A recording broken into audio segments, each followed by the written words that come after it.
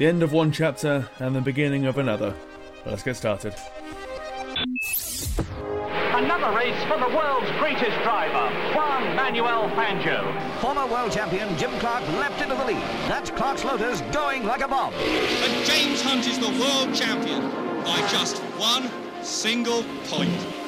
By being a racing driver, you are under risk all the time.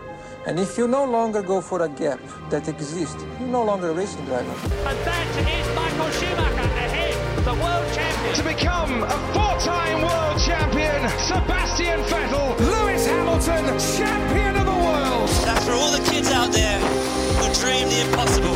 Max Verstappen, for the first time ever, is champion of the world.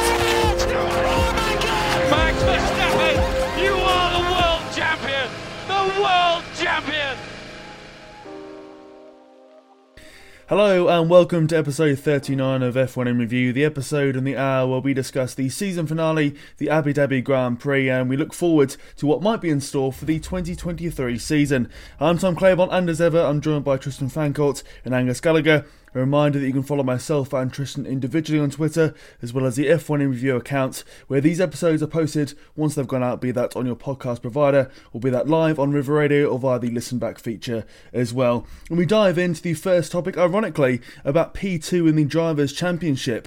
We all knew that P1 for the constructors, and indeed the drivers, was done and dusted many races ago, but the fight for P2 in the drivers was a very much live issue before this Grand Prix finished. The once leader of this entire division, Charles Leclerc, was level on points with Red Bull's Sergio Perez, and while Perez qualified in P2, it was Leclerc who would finish there on Sunday, get the points and ultimately secure that position.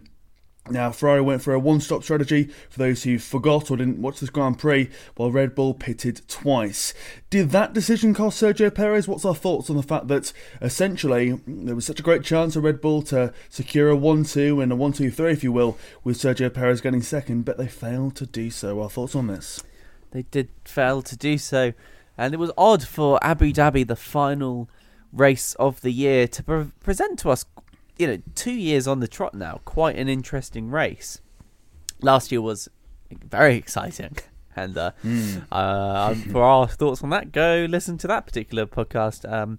But this time it was different. Max had already secured the championship, and this time it was duel in the desert for second place. And to be honest, I thought what was really, really interesting about this particular Grand Prix was Perez and Leclerc seemed relatively equally matched, rightly or wrongly, because I would argue that it was absurd for Perez to be challenging for P2, because Ferrari should have been challenging for P1, and therefore Leclerc should have automatically got second. But hey, there we were, them joint on points going into the final race, and on paper the two-stop strategy was going to be faster, and in fairness to Red Bull, I think it actually was. I will say, maybe slightly controversially, that if it was Max, he would have caught Leclerc within the pits. So I think theoretically, definitely, it was faster for Red Bull to pit Perez and put him on a new set of tyres. Unfortunately, due to low degradation and just Ferrari's overall pace and almost ability to match that pace of Perez at times, and Leclerc was putting in some stellar lap times, Leclerc's strategy of pitting at lap 21 from the medium onto the hard tyres managed to get him over the line 1.5 seconds ahead of Sergio Perez. And Perez was putting in fastest laps. He was doing his best. He was actually utilising the traffic really nicely, because he was getting DRS from overtaking the traffic, which was, allowing him to get closer. But unfortunately, I just don't think he quite had it in him to challenge for Leclerc. And that makes sense to me, because Leclerc was challenging at the beginning of the season for Verstappen's title, really. Let's face it. And so I think Leclerc is a slightly faster driver than Perez. So it turns out, I think, that Perez's advantage on new fresh tyre, because he stopped on lap 15 from the mediums to the hards, and then on Then he did 18 laps on those hards, and then did 25 laps on another set of hards. So the new tyre advantage turns out was pretty similar to Leclerc's advantage on pace. So it was one of those things where I think Ferrari just managed to somehow strategize themselves a victory for Leclerc. They cracked out both the Magic Ouija board and the Magic 8 Ball, shook the Magic 8 Ball, and all signs said to no for pitting Leclerc again, and it worked. It just worked. Brilliant. But I can't help feeling a little bit sorry for Perez. I feel like this was his opportunity, shall we say, for P2. Maybe his one opportunity, because it's not often that the challengers, and the challengers for first place, the alternative P1 ends up slipping back to P3. It doesn't happen very often. You wouldn't, for example, expect Hamilton to be challenging Verstappen for first place and then suddenly go down to P3, or Max Verstappen to be challenging someone for P1 and then go down to P3. So could a Red Bull have helped him throughout the season? I don't think so. I think the opportunities to help him was in the last race in Brazil, and as it turns out, those points wouldn't have been enough either. So the only way I think perhaps Perez could have won is if they'd got Verstappen to drop back, hold Leclerc up by 1.5-2 seconds, a bit like how Perez held Hamilton up last year. But to be honest, they're not going to compromise Max for the race win, and it was just a bit of a shame, really. But hey, I think Perez gave it his absolute best. Third place is it's not anything to be too ashamed about. It's pretty good in Formula One, and if we all are very honest, I'd say Leclerc was the most deserving of P2, I think, overall pace and potential. A fascinating battle that went down to the wire, and that was about it, really. I think it speaks volumes to the championship when this is the key battle for the championship, because in reality, no one really cares about who finishes second in the championship. It's nice, but it's not exactly Hollywood stuff, is it? But at the same time, a fair play to Charles Leclerc, who actually did, I thought, a very good performance, because Ferrari looked okay in qualifying, but Red Bull looked like maybe a step ahead this weekend. And for him to do a good strategy in the race, or Ferrari to do a good strategy in the race, first of all, wow. Second of all, fair play to them for pulling it off. It meant that, in the end, Leclerc's bagged that second place in the championship. Scant consolation, especially when you think that he was 46 points ahead of Verstappen with 3 races in.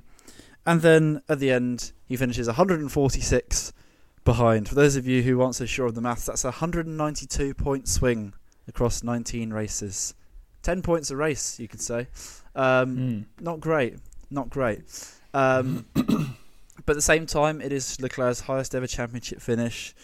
Perez's highest ever championship finish as well, I do believe, because he came third last year ahead of, or did he? He came third or fourth last year in the battle with Bottas, so it could well be, probably is, Perez's highest championship finish as well. At the same time, though, will they really be too bothered about that? I don't think they will. Ferrari would have expected a lot more from this season, having had that blinding start, having had little pockets as well where they looked like they were on the ball and were ready to challenge, like around Silverstone, Austria, France, where they Leclerc arguably should have won all 3 of those races, but he just won one, got strategized in another, and retired from another. So it's difficult to say. It's difficult to say this when they finished 205 points behind Red Bull and the constructors, but they lost momentum this season, and it was partially an opportunity missed. Unlike the opportunity which Leclerc had in this race to get second, and he pulled it off, you had the little battle at the end where Perez was closing in on the different strategy with the faster tyres, but he couldn't quite reel him in at the end. And that part which lit up arguably not the most exciting race in the world. Shock. But yeah, Leclerc getting that second, a bit of satisfaction. And I'm sure he will be hoping for a much better performance next year and for Ferrari to be much more in contention again. Obviously, time will tell. Will Mercedes come back? That's the big elephant in the room, arguably. But yeah, he sort of he got what he wanted. I guess if he wanted second place, he'll tell you that he wouldn't have wanted second place, and he would have wanted just the championship, which is fair enough. But I think even though he may want that little second place, just a little, he probably gets a financial bonus. That's probably the main incentive for him to get it. But yeah, generally it'll be scant consolation after the way which Verstappen romped to the title, realistically. But fair play to Ferrari for pulling off the strategy well in the final race. If only they could have done that more often on a more regular basis this season. Indeed, credit to Ferrari. They had a fight in their hands in terms of this final race. They won it fair and square, really, but as you say, then again, should Leclerc have been in this fight? Should he have been fighting with Verstappen's teammate versus Verstappen himself? I don't think so. If you look at the very start of this season, look at the calibre of equipment he had and how ultimately he's been the victim of bad luck, be that by some reliability issues, the power units failing on multiple occasions. I think back to Barcelona for an example of that one. And the strategy going horribly wrong owing to Ferrari's self-inflicted wounds, you may say, being brought upon Charles Leclerc. So, credit to them. We're often very eager to go and bash Ferrari when they do things badly, but they've done this correctly, they've done this well, credit to them, but it's all relative praise, really, because they once again underperformed in a more recent season of F1. So, yeah, lots more to do, really, and they can see why there's question marks over Binotto's future moving forwards, and in terms of what Ferrari do, where they go, who they recruit, and all that sort of stuff as well.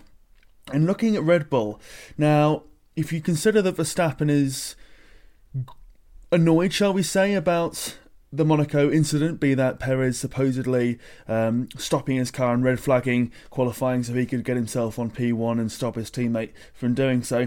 Imagine what this whole situation with Sergio Perez having seemingly beat P2 in the Drivers' Championship, somewhat gift-wrapped, you may say, going into the final quartile of the season, and then having it snatched away owing to somewhat, you may say, his teammate and his team, because if you consider if Max had played ball in Brazil, put the team first versus himself, that could have been ultimately many if, whats, buts and maybes, but 4 extra points for Perez. That would have made the fights in terms of this Grand Prix so much easier for him, coupled with the fact that, of course, he qualified in P2, so obviously Perez has to go and take some responsibility for that as well. But the fact that when you look last season, granted this was for a championship deciding Grand Prix, and indeed for points that would decide who won this, but when Perez was asked to go and back up Lewis Hamilton, he did that valiantly, was called a great teammate, a legend and all the rest. But when the boot was on the other foot and when it was about getting Perez his highest ever finish in the Drivers' Championship, Verstappen helped by saying, go full send, which is essentially saying, just try a bit harder, will you, fella? You can get him if you really just put your mind to it, which I think is annoying if I was Perez. It's demeaning. It's frankly not right, really, because I'm not too confident that Leclerc would have beaten Verstappen on pace. I'm not too sure of the argument that Verstappen couldn't have played the team game and couldn't have gone a bit closer to Leclerc because Leclerc was on fire, because let's be fair, he was only pitting once. His tyres weren't that fresh. He wasn't a raging man who was going to go and overtake him. He was strategising for P2 and no more than that. So if I was Perez, I'd be thinking, well, Verstappen could have done a bit more. Red Bull could have done a bit more. It's no deal breaker, if you will. It's no huge existential problem, but my team did let me down there slightly. So it remains to be seen if there is a hangover as such, if there may be trouble ahead for Red Bull, but things haven't ended so harmoniously and there could be a negative legacy from this. And when you consider that Ferrari will be in that title fight again in some form, I believe, and we're already seeing that Mercedes are very much up to speed in one aspect or another, this could be quite consequential. But maybe that's me with my doomsday hat on. Well, I don't know. I assessed the radio message that you're referring to when Max does say, tell Checo's to go full send, the tyres will be alright, as him sort of trying to urge him on a little bit, not in a demeaning way, but just reassuring the team that if he is setting very good times on a pair of tyres that he had on since lap 20, then Perez could certainly go as fast as he wants on a pair of new tyres, new hard tyres that he put on lap 32 or 33, one of them, 33. So I think he was just, Max was maybe trying to make up a little bit, or at least trying to support Perez. And to be honest, Max couldn't really do anything. He actually was towing Perez away from Leclerc. If you remember at the beginning of the race, Perez stuck behind Max for quite a while and ended up getting a couple of DRSs and being towed away from Max. To be honest, I'm surprised they didn't strategize that a little bit further within the team. Max had nothing to lose and knew that he could get away from Perez really whenever he wants. Look, I'm sorry, but that's just true. I'm surprised that they didn't say, well, tell you what, why don't we get you behind Max a little bit longer? We know it's going to damage your tyres because you'll be running in the dirty air behind Max, and that does increase your degradation, but we're going to stop you twice anyway. So we might as well get you on max pace for literally max pace for a bit, and then pit you. So I thought it was a bit odd that I think Red Bull kind of went a little bit half and half. Didn't quite get Perez to go fast and full enough in the race, and so dumped him on a pair of hard tyres halfway through, and unfortunately that compromised his race inevitably, because he ended up being in P3 rather than P2. So I can't help but wonder whether or not, if they had stuck behind Max a little bit longer, if Max had been told maybe from the team, so like term for a few more laps, couple more laps, he could have made up another 2 seconds, and that would have actually meant he had caught Leclerc. So I do feel like it wasn't really Max necessarily being the one that demeaned Perez or didn't quite be full excellent teammate. I think to some extent Red Bull failed Perez a little bit as well. They didn't quite support him in the way that we should.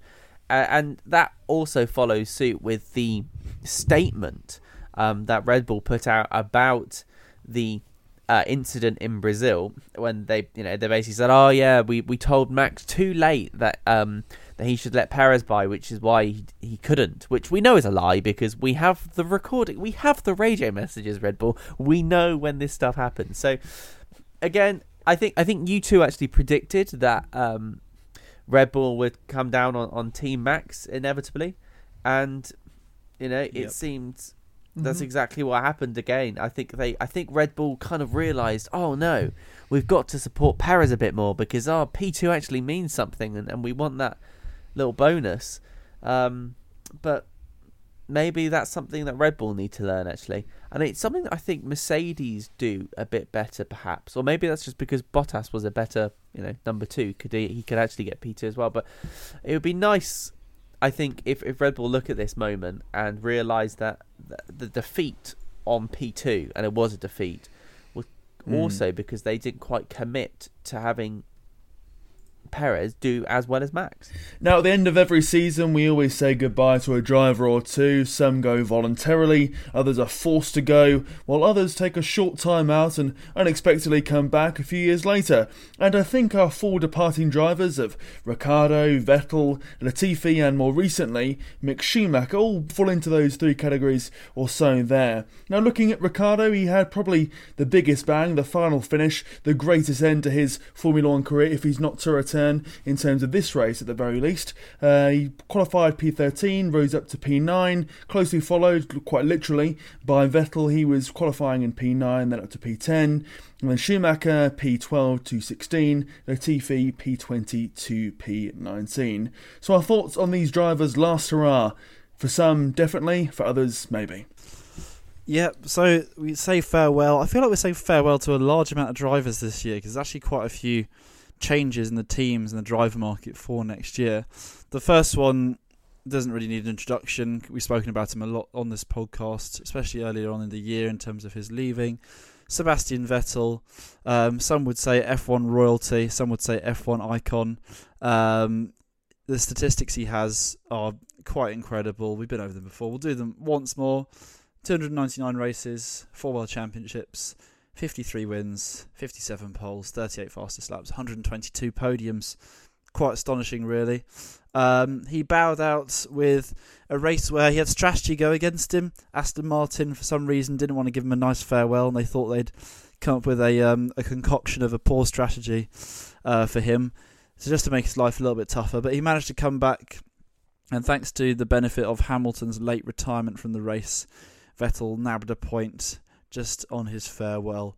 I think it's safe to say he's one where some people were joking in the paddock on the weekend about how he may be back, like how Alonso was back a couple of years after his sabbatical or departure from the sport. I don't think Vettel will be back. I think he seems very he's a bit sad that he was leaving. He said he felt a bit empty on departure, but I think he seems comfortable with his decision. And also the fact that he's past his peak. He's given so much to the sport, both on and off the track. You heard so many lovely stories of interactions that people have had with him over the years, such as Charles Leclerc doing work in the simulator as a Formula 2 driver for Ferrari, and he got a handwritten letter from Vettel to say thank you for all the support. Or the other example that I read about was Vettel offering great support to Daniel Ricciardo as a friend, and also Vettel waiting in the paddock for Max Verstappen to come back from hospital after the crash at Silverstone last year. Just lovely gestures which sum up the man really, and he's had such a farewell. This became like the Sebastian Vettel Grand Prix farewell this weekend, so it almost wouldn't seem right for him to return because he's had that goodbye now. But yeah, phenomenal career.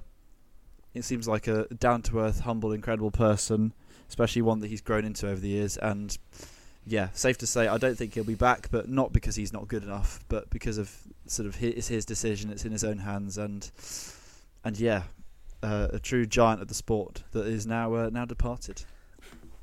Yeah, it makes me feel a little bit old now because Vettel was one of the drivers that I watched, growing up, and disliked passionately because he kept winning, and that annoyed me. And once Hamilton and Alonso go, that's it. That's my childhood drivers gone from the sport. I've watched them all tumble and leave the sport one by one, and it's bizarre now going back and watching old races because they feel a bit more like home in a weird way, comforting. Like, oh yeah, I remember this driver. Jenson Button, that chap. And it's weird watching yet another one depart from the sport. And to be honest, we knew Vettel was going to be going because he started doing other things. He was on our UK TV talking about politics and environmental challenges. Called himself a hypocrite, turning up to races and becoming much more of almost like a protest driver. I'd say doing very well, but also bringing some critical issues to the sport that were close to his heart. And he says that there's still a race to win, and there absolutely is still, and that's what he's going to be concentrating on now. And I think that's brilliant. I can see Hamilton doing a very, very similar thing. They're both drivers have this incredible storyline arc, if you'd like, and Vettel is very much passionate about something else now, and it was very odd to see him doing his final donuts, and sort of exiting out the smoke. As you said, Angus, they definitely put him on a weird strategy at Aston Martin. They had him on the same pair of medium tyres, a lap 25, which means he got overtaken by everyone, undoing his incredible work in qualifying. His qualifying pace was absolutely fantastic, and an absolute masterclass of the old Vettel, I think, which was really great to see. Actually, it's amazing when you think, oh wow, they're a bit slow and rubbish now, and then suddenly, boom, they demonstrate their talent, and you think, wow, what could have been? Anyway, so yeah, they pit him on lap 25 from the mediums, got overtaken by everyone before that, and then stuck him on a pair of hards, and he couldn't really get anywhere after that because everyone else was on a pair of hards. And so yeah, pretty terrible strategy, but at least he actually ended the race, unlike Kimi Räikkönen last year, who sort of just retired. And also Alonso this year failed for Abu Dhabi, and so did Hamilton, which was a bit weird. But Vettel we're going to be saying goodbye to him, but I hope we see him around the paddock a little bit more. I think it'd be really good to see his presence doing interviews or whatever. So I think although this is the last we'll see him flying around the track, perhaps at 180, 190 miles an hour, I think we'll see him inputting into the sport in a very different way, and or at least I hope we do. The end of an era, but I think it's probably the right time to go for Seb Vettel. He's 35 years old, not really going anywhere in that Aston Martin car, and bowing out in style, really. If you look at the last quartile of the season, more points finishes than not. And I completely forgot as well, and a slight caveat, that he missed the first 2 races owing to COVID. Didn't race in Bahrain, didn't race in Saudi Arabia, didn't even finish in the 3rd Grand Prix either. And there he is, equal on points with Daniel Ricciardo. He raced all those races. Okay, I'll stop. But anyway, it was nice for him to get some points finish in his final Grand Prix. I do agree there, Tristan. I think he will be turning up with Sky, with F1 TV, with the respective German outlet for Formula 1, and giving us his 2 pence of thought into various different things. And let's not forget, he's a very strong voice. He's not just one of these drivers like, dare I say, someone like Nico Rosberg, who won one World Championship, then retired, and then pops up now and again to have pot shots or say something else, or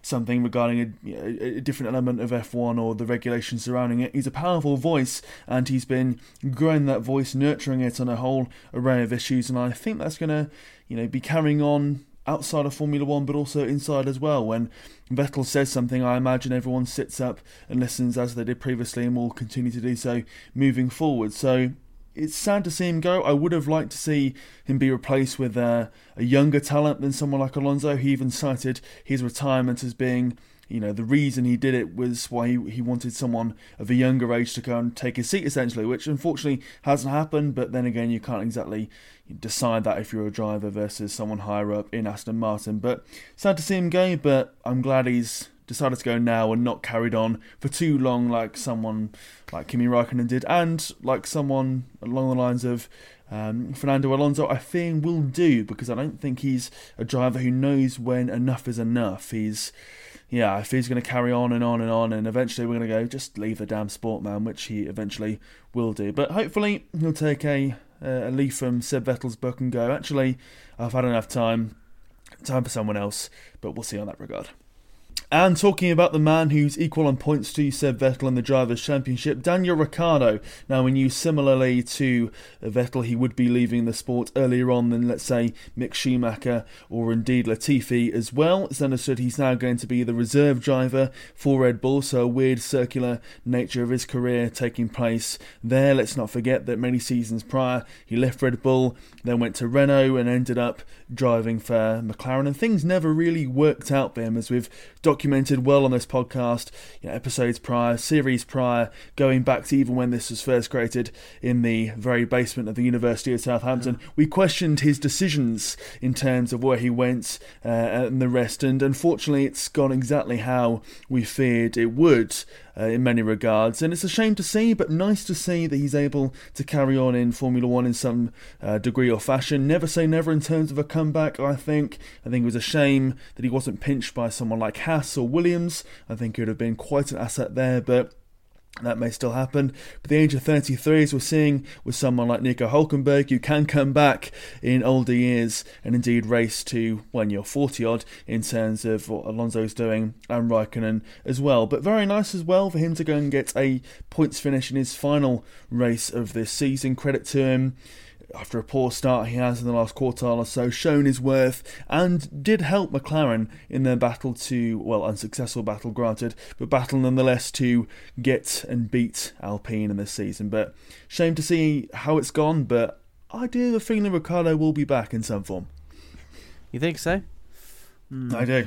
I'm not sure. Weird of you to bring up the how many years ago we've started this podcast. It feels like only yesterday, but you're right. We set off down this particular podcast road, humbly talking, innocently talking, I think, about Ricciardo's future and how he was going to make great strides of success at one team or another, bouncing his way from Red Bull over to Renault and then over to McLaren. Each time we hoped he'd do a little bit better than before, but alas, his space hopper seems to have got a puncture in it, and as much as we thought he was world-class material, perhaps winning the World Championship or challenging at the very least, and I would say once upon a time he was.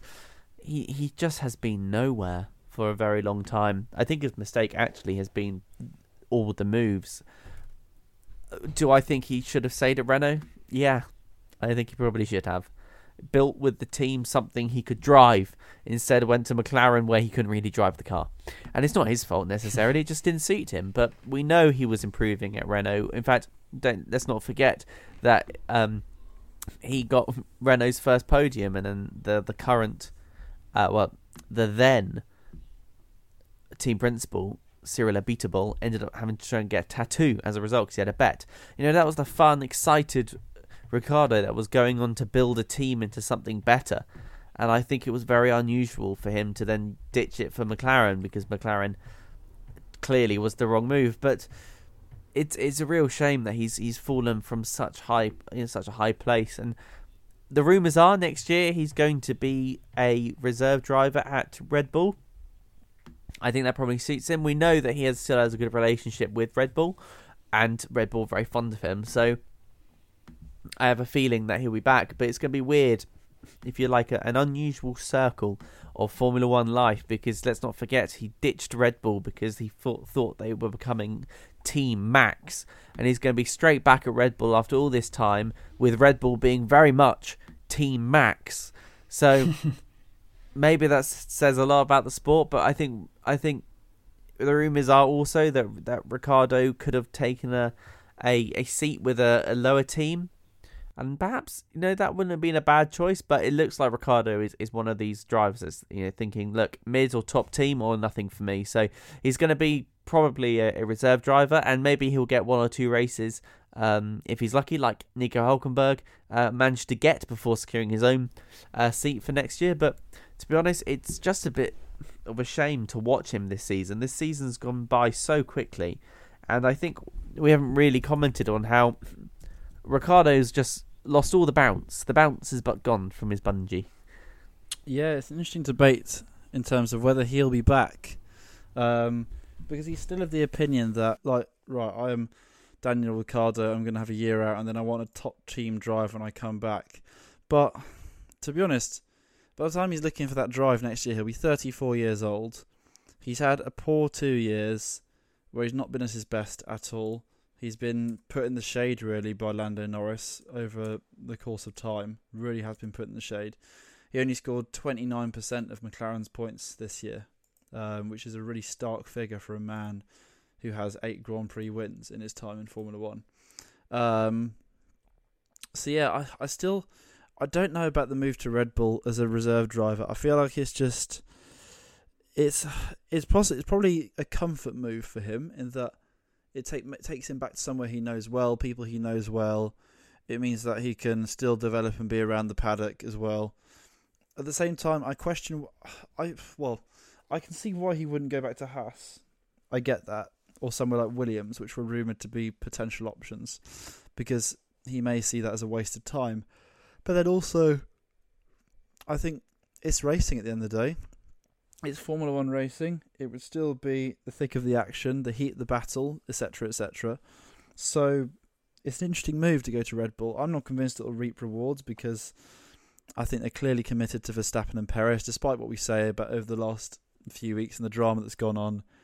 They seem to have moved on at least a bit now, coming into the weekend, and it all seems to be better between the teammates. If something were to go wrong, they'd arguably be quicker to promote Nick de Vries or Yuki Tsunoda than swoop in for a 34-year-old Daniel Ricciardo. So, yeah, and his view is that he will be... Not that he's coming across as saying, oh, I will get a top team drive in 2024 because I am Daniel Ricciardo. But he's almost like... is coming across that way, as if he will definitely get something, even though it's far from guaranteed, realistically. It'll be interesting to see how it does prevail, but yeah, I think, will he be back? I don't know. Some other drivers I may have been like, yeah, they'll be back because they're too good to be gone forever. But could we have seen Daniel Ricciardo's last ever race on Sunday? It's a distinct possibility, I think. Quite possibly. I think so. Mm-hmm. Between the last episode of F1 in Review and this, we found out the news that Mick Schumacher would not be racing for Haas next year. This turned out to be his final race in F1, in the short term at the very least. As I say, qualified in P12 and finished in P16. And I think really that entire race, the fall really from P12 to 16, kind of does summarise his season so far. There's been moments where I thought Mick is going to kick on here, get some solid points under his belt. This is what we needed. This is what he needed to really match Kevin Magnussen and to really take the fight to the teams above him. But that's not really happened at all this season when you look at his record anyway. I mean, a points finish twice, 8th in the British Grand Prix, 6th in Austria. But aside from that, there's been if chances, close chances, half chances, but not too many chances where Mick Schumacher's really shown us why he deserves to stay in Formula 1 in the longer term. That being said, do I think it was right for Haas to go and dump him and replace him with Nico Hülkenberg? No, I do not, because when you consider that Mick Schumacher is 23 years old and you're replacing him with a 35-year-old, what is the strategy? What is the long-term aim? There isn't really one. It's just short-termism. It's making a decision because everyone else is. It's panic buying almost and going, well, this person, Nico Hülkenberg, who last raced in 2019 in terms of a full season, he'll do a job for us because Mick isn't. And it's quite disappointing really to see once again we're seeing another Formula 1 constructor disregard the prospects of youth, not really having too much patience really, I'd say as well, in terms of letting them bed in properly, giving them time, and the resting, just going for the tried and tested safe and comfortable option. As I say, Mick Schumacher hasn't blown the doors off in any aspect of Formula 1 at all, but when you consider the potential that he has, looking back at F2 for example, when you consider that as well he's beaten Yuki Tsunoda, who is in a better car than him this season, I think it's fair to say, and has been in Formula 1 for at least the same period of time, I think it's a harsh decision really, and I think that Mick Schumacher deserves a bit more time because yes, there's arguments to go and say, oh, you know, he's a Schumacher, that's the only reason he's in Formula 1, or yes, he brings in money, that's the only reason that he's in Haas, that's the only reason he is the main driver there, or at least one who holds a permanent seat. But I don't think that's fair really, and I do think that regardless of the fact that he's likely now to be the reserve driver for Mercedes, replacing Nick de Vries and the rest, I failed to see him having a long and fulfilled Formula 1 career. He may perhaps get himself into a situation where he does what Nick de Vries does and has a reserve role for a number of years, then comes in his sort of closing stages of the 20s. But is that really what Mick Schumacher wants? I doubt it. Is that really what his pedigree and his talent has shown in F2 and indeed in patches in Formula 1? I don't think so really. So it's sad to see him go. If you're looking at it in isolation this season and the season before, you can say, oh, well, there's a reason to do so. It's a results-based business and the rest. But 23 years old, decent talent there. I think Haas will rue this decision, and they made a mistake, really. Completely agree. Total mistake to get rid of Schumacher. And, you know, I think that the way that Haas perhaps treat their drivers is something they need to reflect upon. Maybe they're just short with them. And I can't be the only one who thinks this, and I know I'm not, because I listened to Toto Wolff's opinion on the matter, and he actually criticised Günther. Well, sort of criticised him. He criticised him in a very Austrian way, in the way that Toto does criticise someone, and says that, you know, Günther acts like Günther, goes up into the mountains and where the air is thin, and that comes down and makes the decisions, and thin air makes it hard to make the good decisions. And, you know, I think that's Toto basically saying that he also thinks that they were a bit harsh on Mick. I mean, I think Mick's done a good job. And yeah, he was slow at the beginning. He was. But he's got better. And I don't understand why they're not picking up this momentum. Because he's so young as well. And having been in a very different type of car last year, which was, let's face it, slow, hard to drive, and built around a completely different set of aerodynamic rules. He's had to forget all of that and then learn this new car, and has picked up 12 points. I think Mick could have got pole positions in the last 3 or 4 races, and they still would have dumped him because they just don't want him anymore, and that's a real shame because it's just I just think it's pretty offensive to the driver program to bring someone in thinking that you're going to help them, have a massive change of regulations, and then be like, well, you didn't do great, bye. It's not like he got 0 points. He got 12 points. He's, as you say, beating Yuki Tsunoda, even though they got the same amount of points. Mick got more, beat him in the standings, and Yuki is in an AlphaTauri, and I completely agree. Better car. So I think Mick should be pretty proud of coming in 16th. I mean, blimey, Haas would have dreamed of 16th place for one of their drivers last year. And he has a better shelf life as well than Hülkenberg. And yeah, Hülkenberg is a good driver. I'm not going to suggest he's not for one moment. But you've got to think about the longevity. Hülkenberg is also a driver that holds the prestigious award for like the most races without a podium. Because he kept failing to complete a race in the podium positions, either from crashing out or just ending up dropping back. And it's worked brilliantly from Haas's perspective for Kevin Magnussen.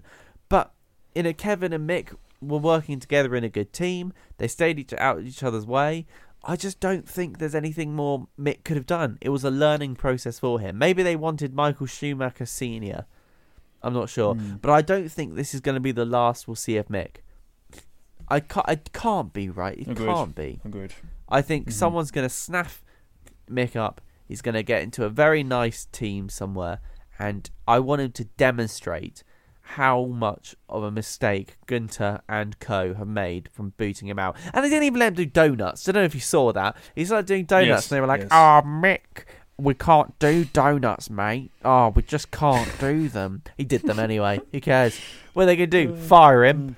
I was like, go on, Mick, do another one. Just do another one, you might as well. Who cares? Absolutely, who cares? And he was like, oh yeah, okay, fair enough then. He stopped doing it very nicely. But he did do his donuts, that's all that matters. Poor Mick. I feel like it's a bit like the Stoffel Van Dorn problem.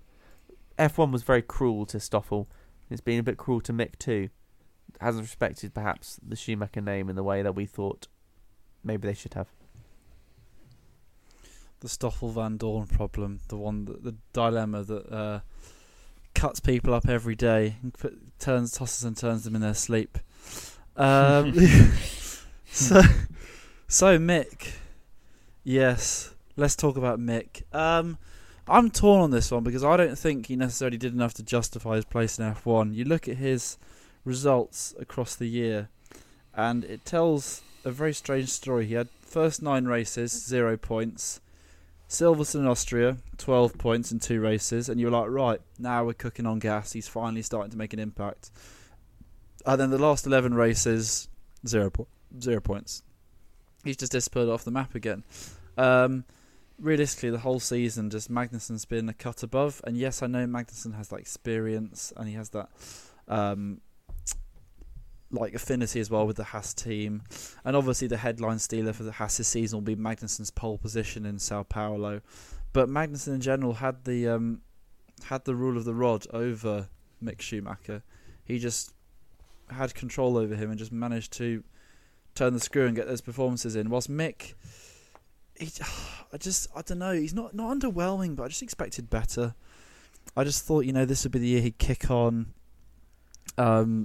In a better car as well. The Haas car, especially at the start of the year, the Haas car was rapid at the start of the year, tailed off a bit, but it was more of a points contender this year.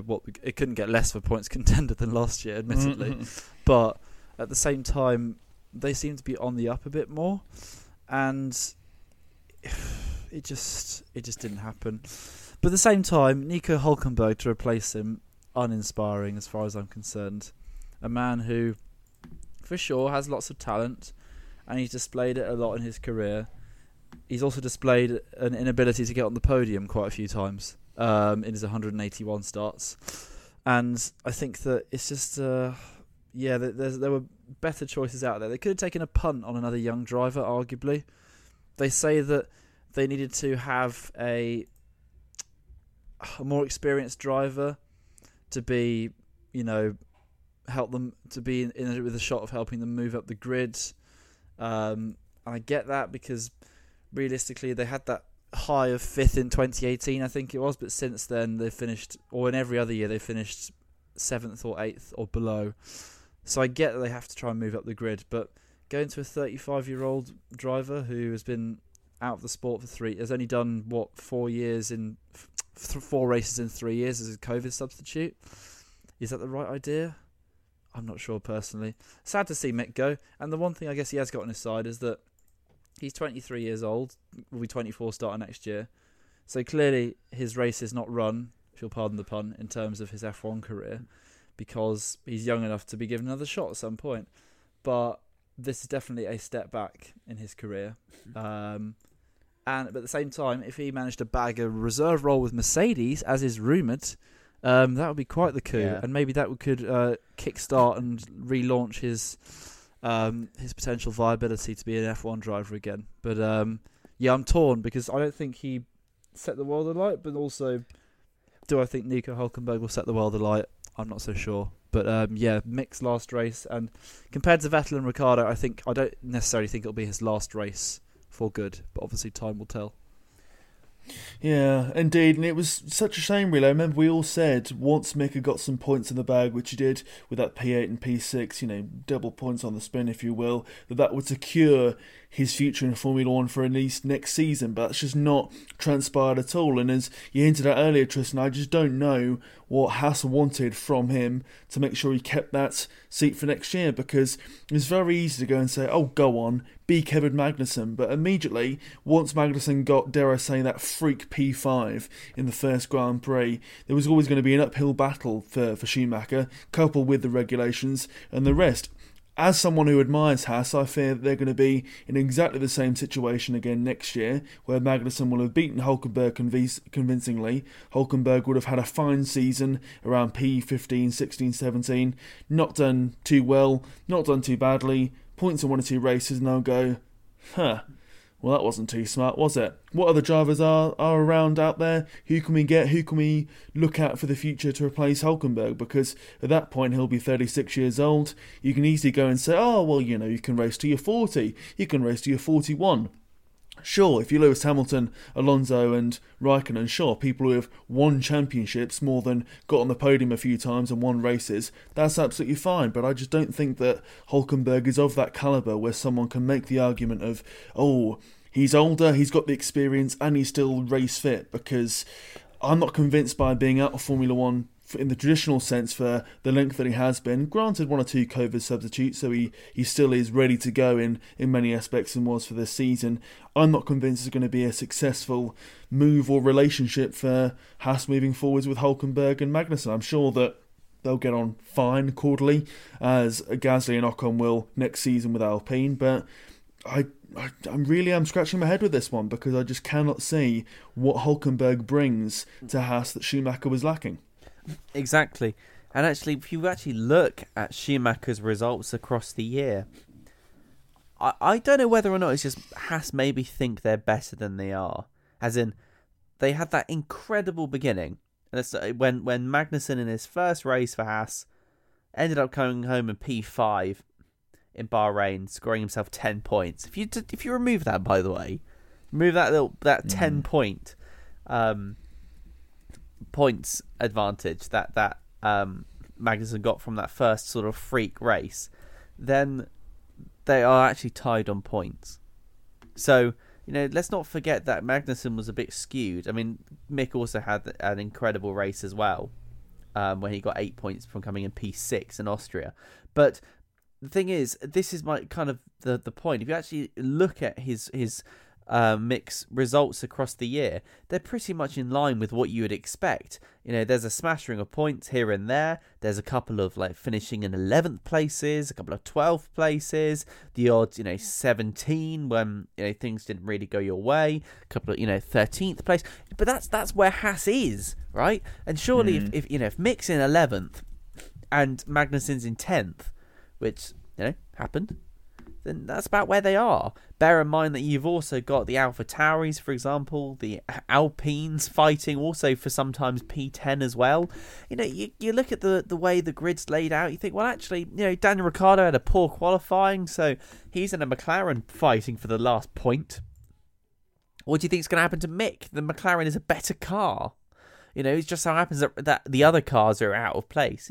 And also if you compare that to someone like George Russell, right, in the Williams and his performances across from 2019 onwards, then you see kind of the same thing. I mean, mid-teens sometimes. The odd point. I mean, for George, it took him a couple of years because he was in the Williams, which, yes, admittedly is a much worse car. But when you actually compare everything across and you look at it from an expectations perspective, I think Mick did just what we'd expect. Managed to grab 12 points, come 15th. Yeah, fair enough. That's about where he is. So I'm actually quite annoyed about this one, as you can probably tell. I think they made the wrong choice. Yeah.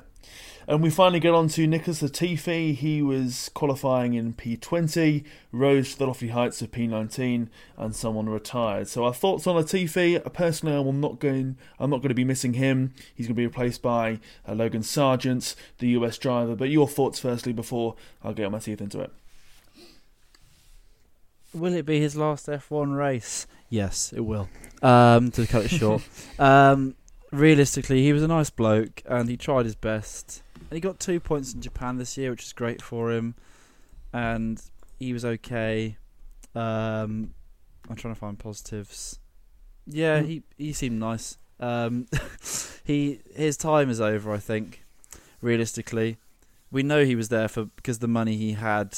He didn't do too badly in junior formally. I mean, it did take him 3 years to become a runner-up in Formula 2. But he won 6 races across those 3 years in Formula 2.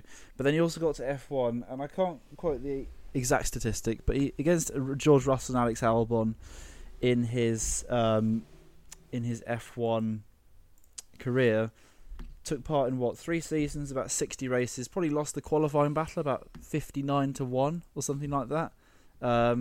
It wasn't really a strong point, was it? Obviously, he was against Mr. Saturday in George Russell, but then he came up against Alex Albon and also got battered on that front this year. The fact that Nick De Vries came in one race on a Saturday morning, did one free practice session, and then after that took points in the race in a Williams, and Latifi, couldn't in the same race just got battered again. His time was up realistically, and I'm sure we'll get onto in the last bit of our podcast this week about Logan Sargent and whether that's the right choice to replace him. I think whether or not it was, Latifi's time was going to be up. 3 years is about right in terms of what he could have produced and proved. He came out at the start of the year and said that he wanted to be a team leader for Williams and that he wanted to be the man to take over the mantle after George Russell had left. Did he do that? No, he didn't, realistically. So his time was up, I think, and wish him the best of luck. Whatever his next thing will be, I reckon he'll find himself in sports cars or something like that. That's often where lots of F1 drivers who didn't quite make it, that's where they end up going. But best of luck to him to whatever he does. Yeah. Latifi. I mean, that's a good summary of his sort of best best moments, if you like. It's quite difficult. They did a best moments of Latifi video for him, and one of the best moments is him just starting a race in F1. And a home race as well. Let's not forget. Home race. So look, we point and laugh, but he actually got to Formula 1, and that's something in itself. 20 of the best drivers in the world, and could he thrash me around the track? Probably, but we don't have equal cars, so who's to say? Who knows? And he did get to Q3. Let's not forget that. All the drivers made it to Q3, which is good. Well done him. But unfortunately, Latifi's job was less of team leader and more as sort of walking, talking team sponsor. And if he helped propel Williams to next year without them going bankrupt, then he has my respect for that, because I am a big fan of Williams, and I want them to keep going. Latifi did get points this year, as well, which was excellent. It was good for him to not finish his final year without no points. So he finished in P9 to get 2 points in Japan, which is a notoriously difficult track. And I think you're right. I think he was just a solid guy. Watching him and Alex Albon have fun on doing the little YouTube silly things, that was nice as well. But we're not going to miss him. Let's face it, we're not going to miss him. And I wish him every success going forward and doing something else. But for him, it just time was up, and 3 years is probably long enough. He had one go at this type of car with the new regulations and with no success really in Williams. I mean, and it's Williams, let's face it. In the last generation of cars either. So unfortunately, as one door opens for Latifi to exit, it slams firmly closed with the appointment of, as you say, Logan Sargeant. So now at least Latifi won't have the pressures of F1 anymore, and he can enjoy himself, I think, and his lots of wealth. Absolutely. He was a good driver. He was a great driver. If you compare him to other paid drivers, I think is the best way to describe Latifi. But yes, Logan Sargeant is going to be replacing him, partnering up with Alex Albon and Williams next year. In the final race of the F2 season, he finished in P4, which meant that he got the required number of super license points to be able to race in Formula 1. There were question marks over whether he would get this, and that was the great deciding factor, if you will, as to whether or not he would be in that seat or whether he wouldn't be. And it was quite funny seeing Jost Capito answering questions regarding what would happen if they didn't, or Logan Sargeant didn't get those points, because it was quite clear there was no structured, coherent, written down plan. So I think everyone at Williams is quite happy and less tense than they were now versus the start of this Grand Prix weekend. And it's nice to see Youth being given a chance. He's obviously a decent young driver, did well in F2, but for anyone who's been listening to this podcast series for a number of episodes, indeed series, my litmus test for whether you should be in F1 is you've got to win F2. I think that is the logical progression. And if you look at someone like Yuki Tsunoda, going back to him, didn't win F2, had one season there, then got boosted up to Formula 1, and his number of seasons so far in the sport has been nothing more than okay. So nice to see he's been given a chance, but I think it also shows a bit of lack of ambition really from Williams as well, because if they were to have someone like Albon and, dare I say, Mick Schumacher partnering him, or someone like Ricciardo, if Schumacher wasn't available, that would be a more ambitious, we're about to go and get points type of move from Williams. But I think it's quite clear to see they're not going to be moving a lot higher than P9 in the Constructors next season, I fear. But hopefully I'm proved wrong in that regard. Tom, do you think Alex Albon will be the team leader going into next year, or do you think because they're Albon's sort of fresh face as well that there won't really be a team leader from a driver's perspective in the team? I think Albon has to be the team leader, really, because not only did he have more experience and more points than Latifi in prior, but now you've got to consider he's also a lot older. He's no longer the kid on the block, if you will. 26 years old, he may have a fresh face, but he's now in the peak of his power, really, when it comes to his Formula 1 career. So now he needs to sort of kick on and carry on from what he was doing last season. A decent season, dare I say, as well, for him in a Williams. He's got 3 points finishes, looking at the entirety of the 2022 calendar, P10s twice and then a P9. Not to be scoffed at all in terms of finishing in this Williams car. So I think, yes, if Williams are going to do well next season, if they are going to be successful, rise to P9, dare I even say P8, it'll be, I think, more down to Albon. And that's not really me having a dig at Sargeant. I think, as we see with someone like Zhou, for example, as any rookie that comes into Formula 1, they do need a season, or in some cases a season and a half or a season or 2 seasons to really bed themselves in. So they need Albon more than ever, really. But I think Sargeant will be an upgrade on Latifi owing to his racecraft, dare I say, but we'll see. And it seems that's all we got time for in terms of episode 39 of F1 in Review, reviewing the season finale of Abu Dhabi. Thank you very much for tuning in, be that on your preferred podcast provider, or be that via River Radio, be that live or via the listen back feature. A reminder that you can follow myself, Tristan, and the F1 in Review account on Twitter. The handle for the F1 in Review account is just F1 in Review. And while the season is over, in terms of F1 in Review, in terms of what we do for this season, we're staying here for 3 more episodes.